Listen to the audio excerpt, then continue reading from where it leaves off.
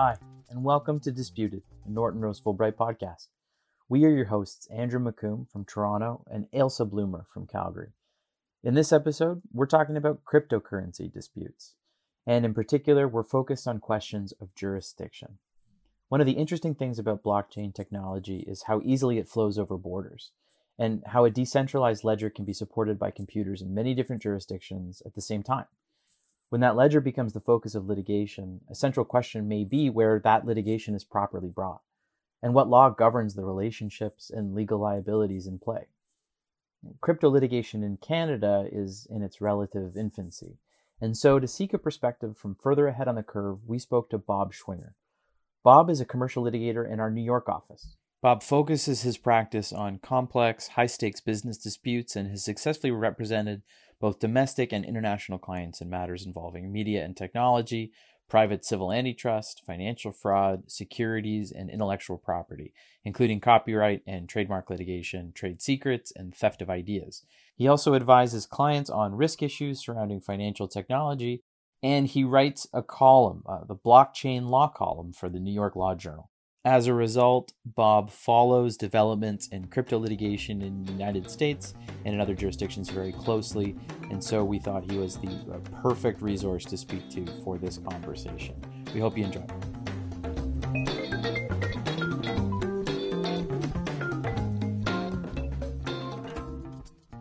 Bob, welcome to the podcast. Thank you very much for joining us.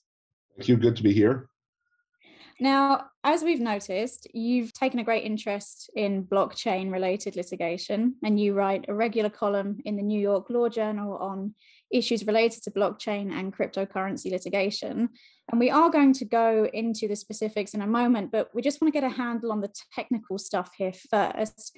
So to start, can you give us high-level an explanation of what blockchain is and how it works? Sure.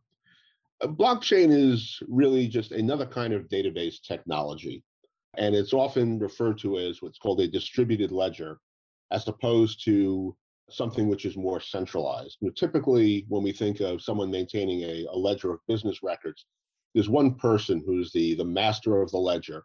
All information has to pass through that person. They record everything in the ledger, and it's a centralization of all the data.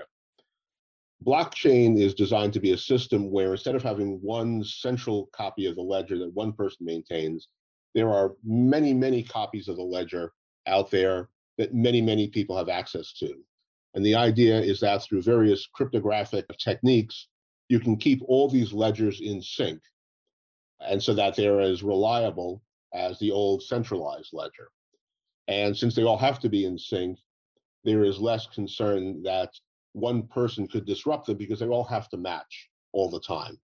And that enables you to perhaps solve certain problems or perform certain functions that maybe are not so as easily suited to existing centralized database technologies.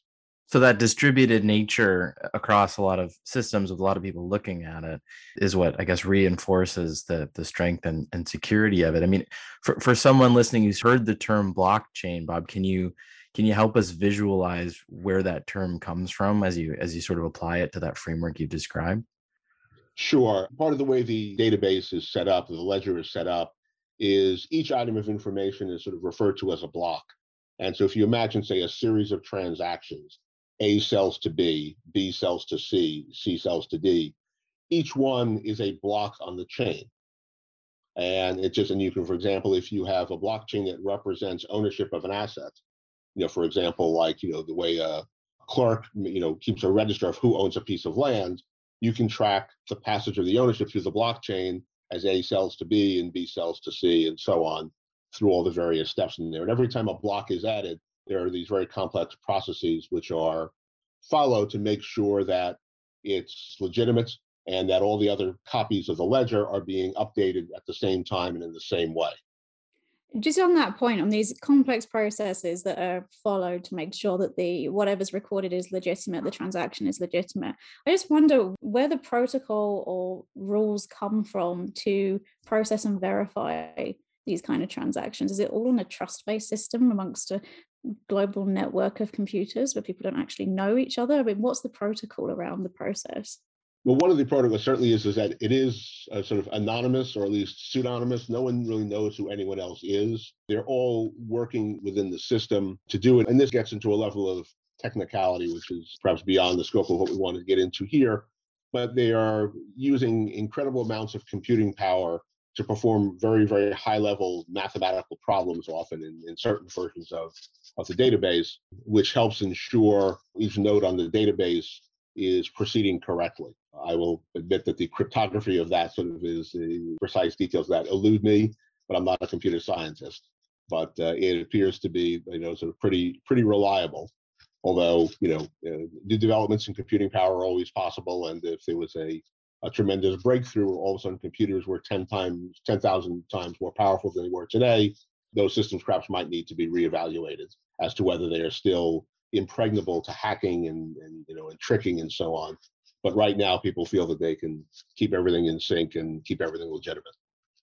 So we talked at the outset about blockchain and cryptocurrency as terms, and I think most people out there are going to appreciate that Bitcoin is probably the best known example of a cryptocurrency.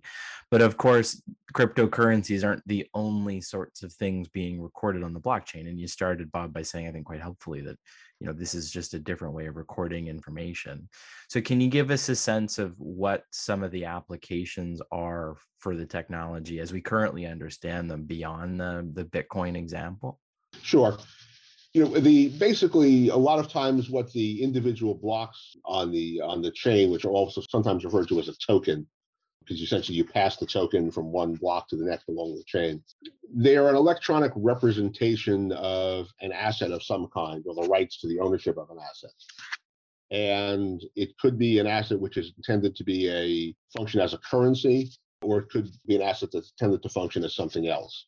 Among the ones that are intended to function as currencies, like cryptocurrencies and like Bitcoin, you have sort of, I guess, two main groups. The ones that people are most familiar with, like Bitcoin, the assets are volatile. Their value is not necessarily fixed. They can go up or down. And that's why always people say, ask about what is Bitcoin worth today. There are another group of essentially currency-like assets, which are referred to as stable coins, and somewhat like a money market mutual fund. Their value is intended to be stable at all times. And that can actually be, very useful in payment situations, because if you have a coin or a cryptocurrency which is going to go up or go down dramatically in value tomorrow, the holder may not want to spend it, or the seller who's selling something may not want to take it if its value is going to, depending on which way its value is going to go. Whereas a stable coin, much like, say, a dollar bill, it'll be $1 today, it'll be $1 tomorrow. So that may have a more application in situations where people are not looking to sort of speculate on the value of the assets going up or down. Sometimes people have used tokens to essentially function kind of like securities, when people are raising money to develop a project or develop a company or something along those lines. And sometimes not always clear if the token is if it's supposed to be a currency or is it a security, and sometimes the line legally may not be clear. Sometimes you have things called utility tokens, which are kind of like, if you go into a casino and you buy chips. I can't take a casino chip out in the real world and spend it, but in the world of the casino, it has a value and I can use it, to play games. And so that's another type of application that you can use it for. And also, conceivably, you could use it for things which are really just fairly mundane, such as, for example, if you're maintaining a registry of who owns title to a property or who owns a particular share of stock, the token could be nothing more than simply the ownership rights to a plot of land or 1,000 shares of XYZ corporation.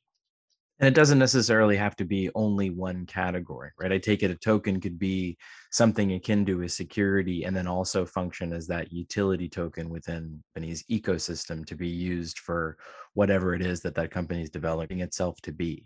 In general, that's correct. But that's one of the issues which has become a very complicated issue legally right now, because sometimes these things have characteristics of a security, sometimes they have characteristics of a currency, sometimes they have characteristics of a utility token. And it's not entirely clear right now whether they only have to have one characteristic, or could they be both at the same time, which then raises complicated questions of, if there are multiple things, do multiple government agencies get to regulate them? Do multiple sets of rules apply to them? And often people fiercely debate even which of them they are.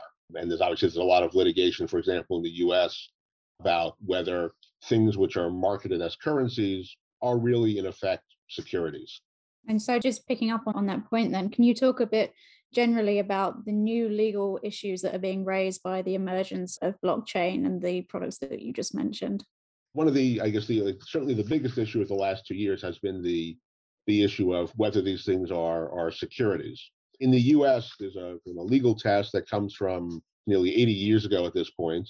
You basically look at, say, if you are asking a group of people to give you money and say, I'm going to take all your money, I'm going to pool it together, I'm going to do something wonderful with it, and you all will earn a profit. That makes you a security. And it seems like for many of the cryptocurrencies that have been issued, in one way or another, they are kind of telling that story. You're telling people is that, you give me my money and I'll make you a profit. And that usually is a hallmark that gets you into the camp of being a security. This is a very still developing area, but a lot of the regulators believe, and a lot of judges who've heard cases believe, that most of the time these facts make things out to be a security. This is not a totally resolved issue. Even if it's not a security, it's still, like anything else that has value, it's likely considered to be a commodity under the federal commodity laws in the US. Just the same way you could speculate on the value of pork bellies or wheat or oil, you could speculate on the value of what Bitcoin will be. Will it go up or down? Are you going to go long or are you going to go short? So even if you're not a security, you could be a commodity. And some people have suggested there are times when you could be both. And these are issues that the legal system in the U.S. is grappling with constantly right now. And ours too, Bob. I mean, it's interesting. We've dealt with cases, and there's been a number of cases as well in Canada at the regulatory level, dealing with the same questions, and in many cases following the same analysis that the SEC, for example, is going to apply in considering whether an initial coin offering on the blockchain is something that is in fact a security and therefore, subject to regulatory requirements. But I think that's a good jumping off point to talk about sort of a big picture question. And one of the reasons, the primary reason really we wanted you on the podcast, is being a US based litigator focused on this area and following developments. So much of what happens in the Canadian litigation landscape, with all due respect to everything happening in our provinces, does tend to follow a little bit what's happening in a larger set of jurisdictions like we have in the US. So you're maybe a little bit ahead of the curve on us in seeing what's happening.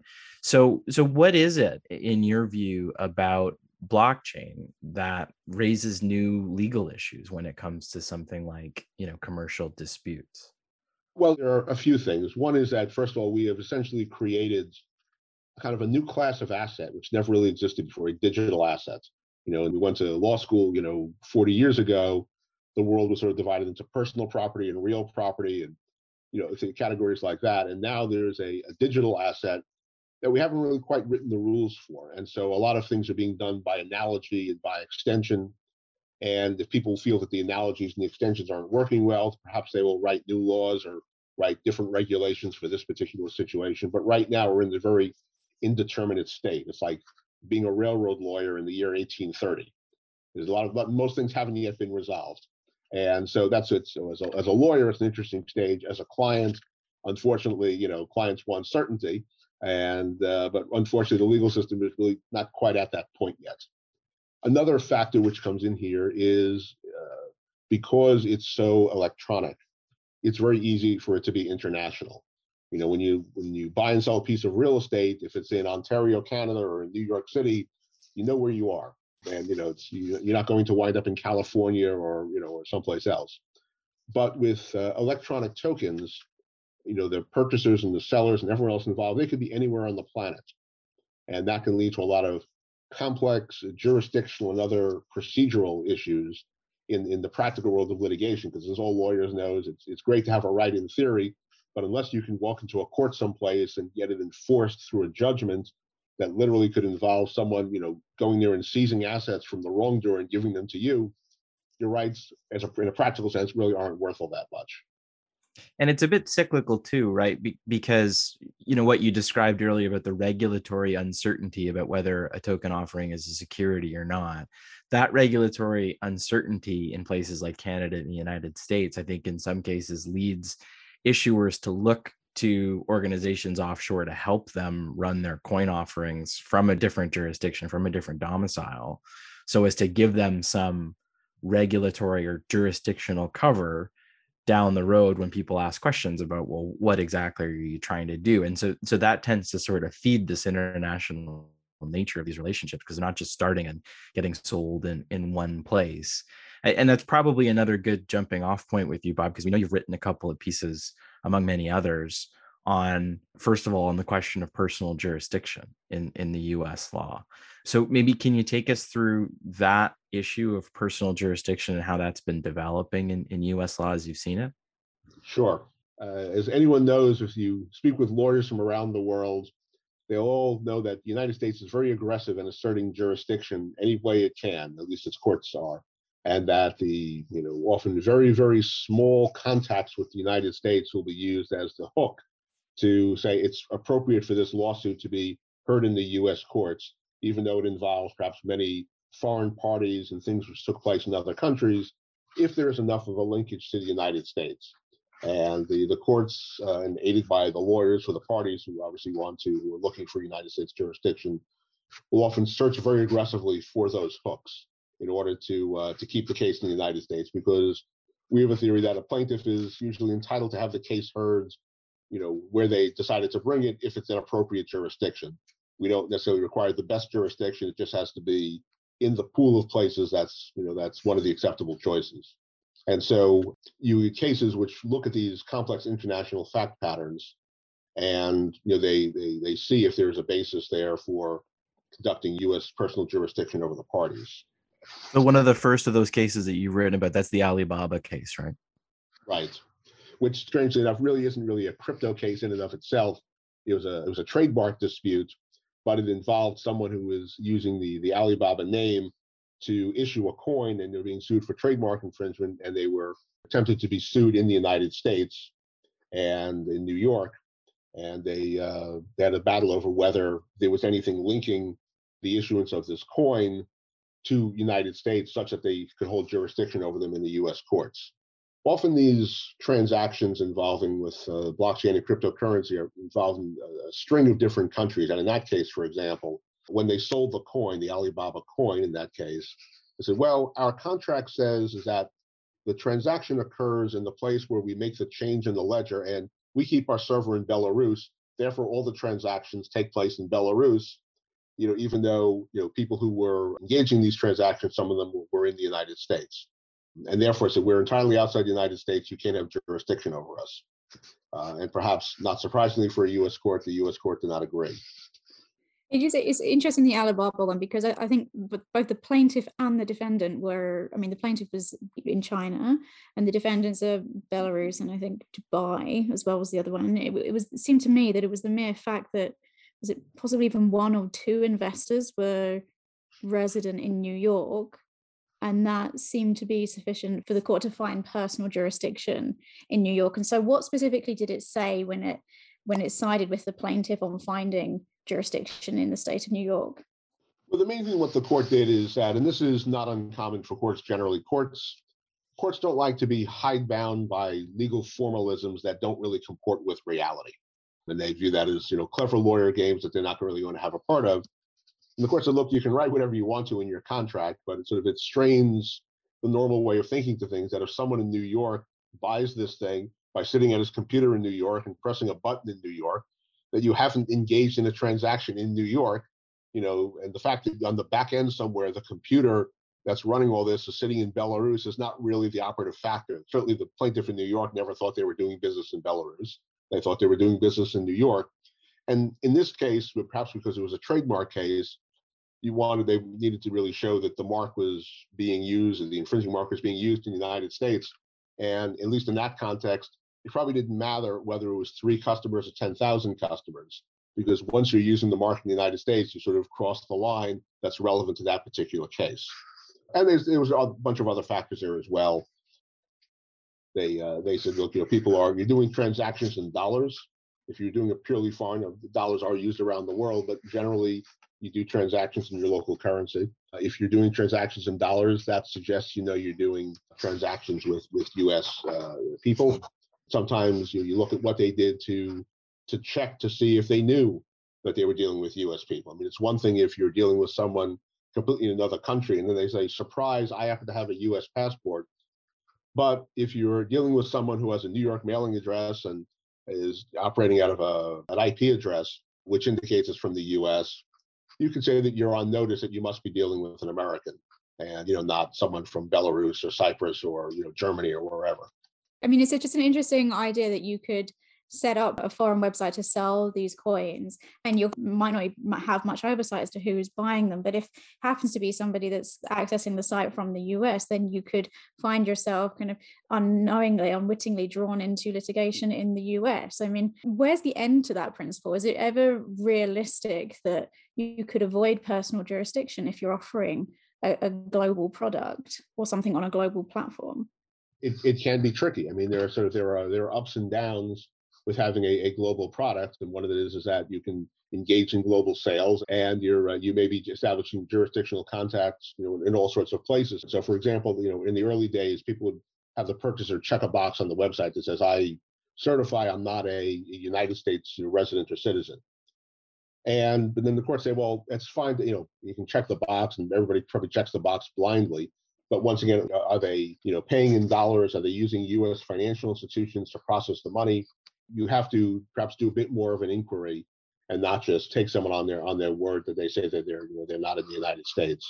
If you really want to claim that I had no idea I was dealing with Americans, then also considering how much of the world economy and the world of cryptocurrency and that Americans are involved in, it's hardly a surprise to find that an American might be engaging in this kind of transaction. So they usually want some sort of pretty robust checking before they will say that, I had no idea I was dealing with an American.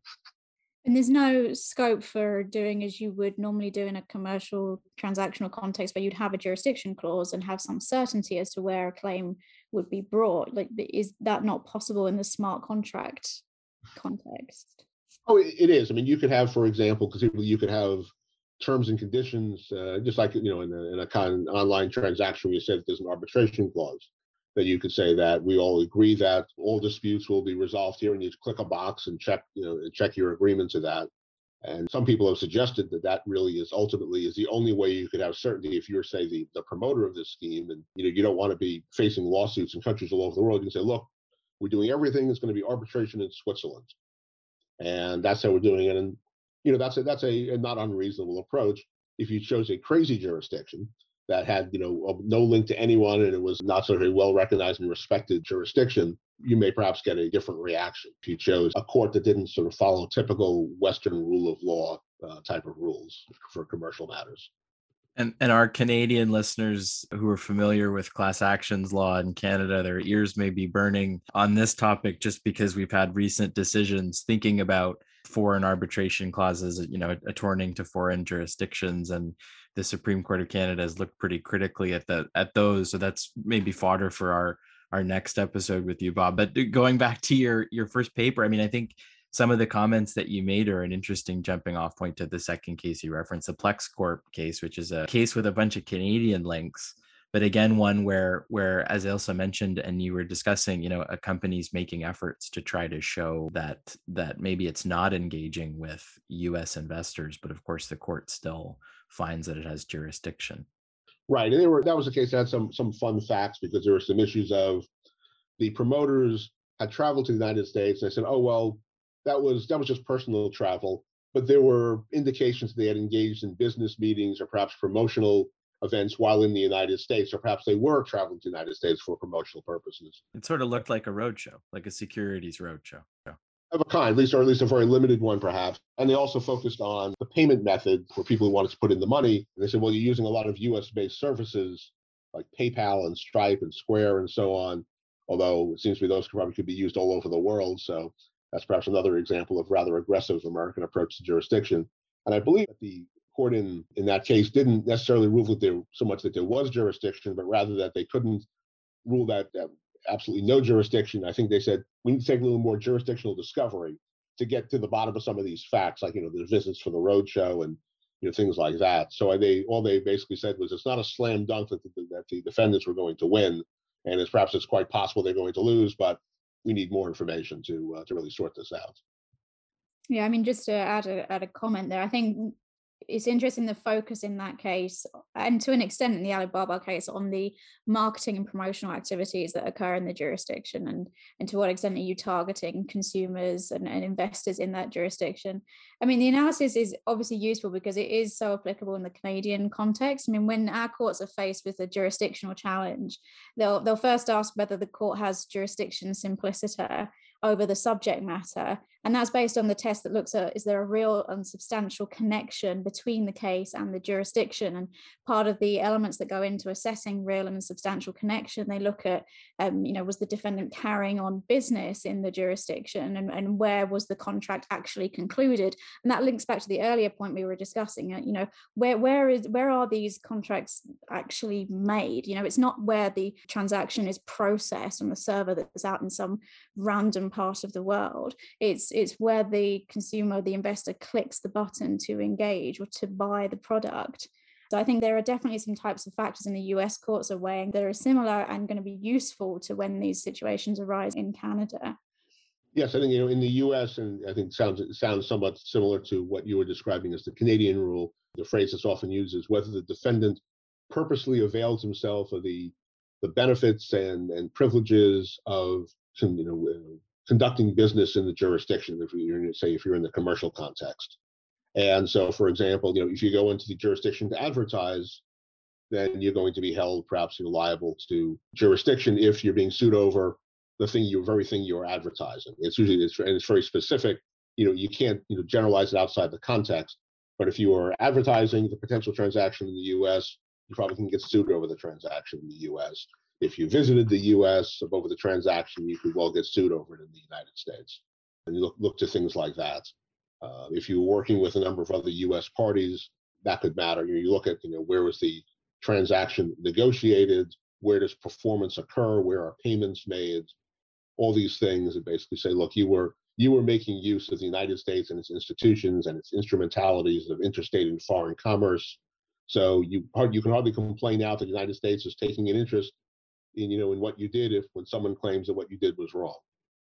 And given the way you've described the sort of international nature of these transactions in the first place, and the difficulty that you'd have in setting up real barriers to prevent those types of links from emerging, it does seem like everybody in this business is engaging in a real risk that they're exposing themselves to personal jurisdiction in the US. And it's a good pivot point to talk about your latest article about extraterritorial application of US law, because I think that's an interesting extension of these same or similar ideas and similar factual findings. So can you take us through sort of high level what we're looking at with that kind of analysis? Sure. Extraterritoriality is a different legal issue from personal jurisdiction, but a lot of the similar themes emerge in it. Personal jurisdiction is the question of whether it's fair to ask this individual defendant to come to the United States to defend the case. Extraterritoriality is almost more of a question of the political power of the court, which is basically how far does U.S. law extend? I mean, can U.S. law, dictate what a Frenchman and German can do in a transaction that's done in Europe? It would seem somewhat odd. We do have territorial boundaries to countries, and they're supposed to mean something. And so sometimes our laws do project outside our geographic boundaries if there are certain links to the United States. And we have some rules about when we think that's appropriate to be done and when not.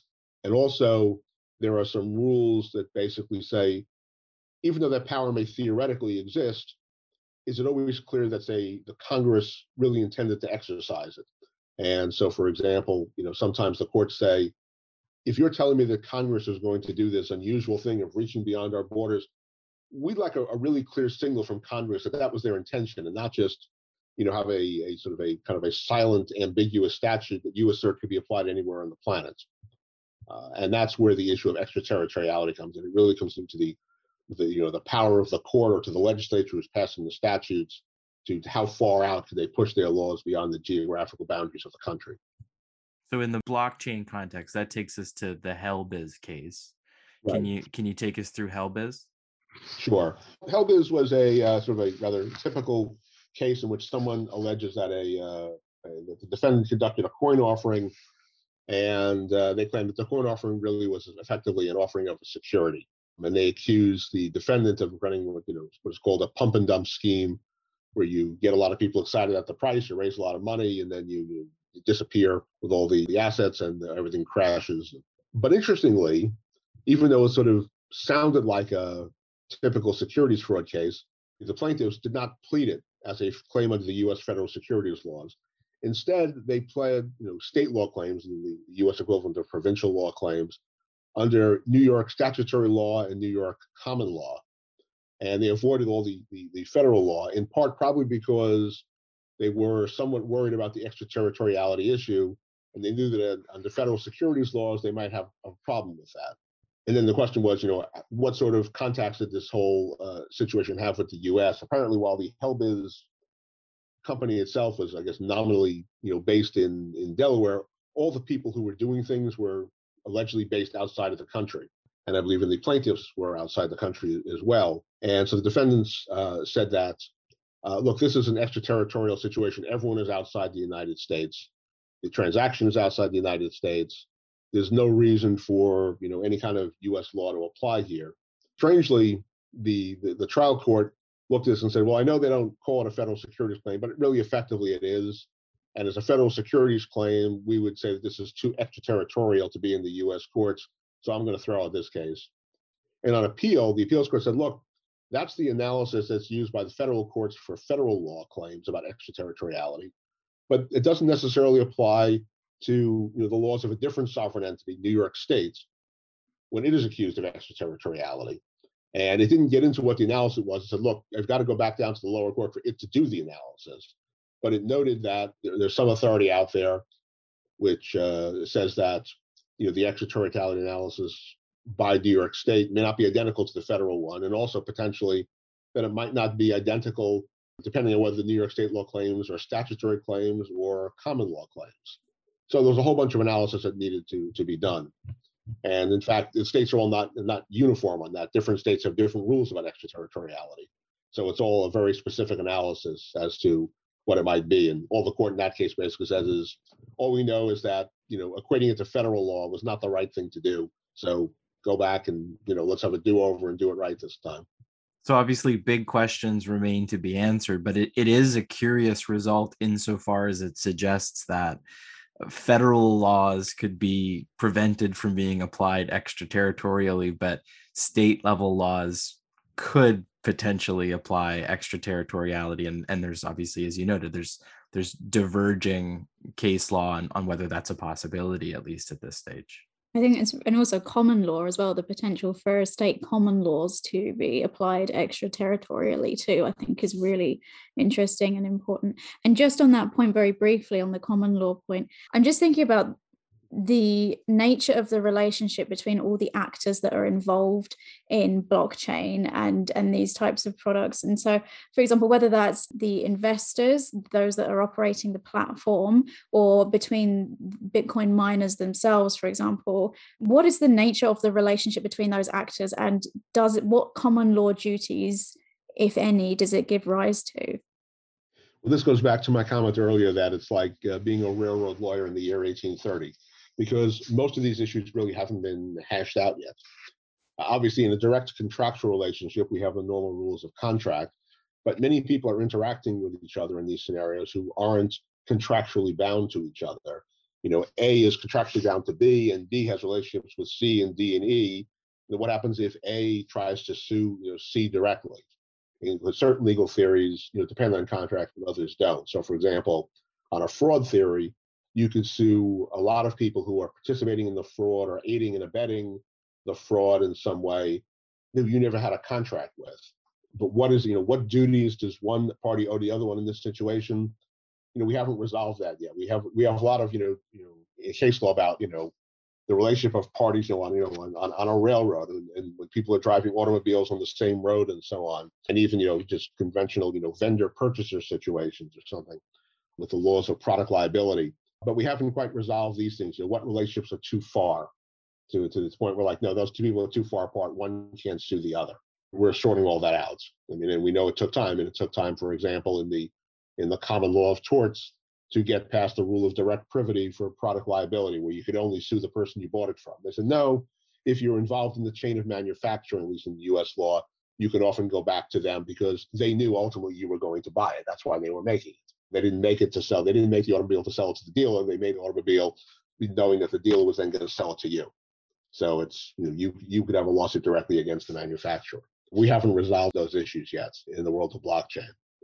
Outside of the issues that we've identified talking about jurisdiction and extraterritoriality, Bob, is there an issue that you see, having studied this area for some time now, that you think is sort of the most interesting or most perplexing issue that's sort of coming down the pike to get resolved in this space? Is there anything outstanding for you that you're particularly engaged in looking for an answer on from the courts? I think in terms of civil liability, it's a little bit too early right now to really know. But pretty much the whole gamut of things you would normally see in commercial litigation could expect to arise here. We've seen some things, for example, in the area of antitrust and competition law, where, because as we mentioned, the blockchain ecosystem depends on a lot of people working together in coordinated ways. And when you say people working together in coordinated ways, antitrust lawyers, their ears start to perk up a little bit. There was some case a little while ago where one of the ways that the blockchain keeps things consistent is they use what's called consensus mechanisms. So sometimes basically you sort of vote, for lack of a better term, essentially in a kind of electronic way. But sort of, if 85% of the crowd is going one way, the system says, okay, look, that's the way we're going, because we go with the majority. And people say, well, what happens if people start to collude in some way on this thing to essentially to game the consensus mechanism? Could that be an antitrust violation?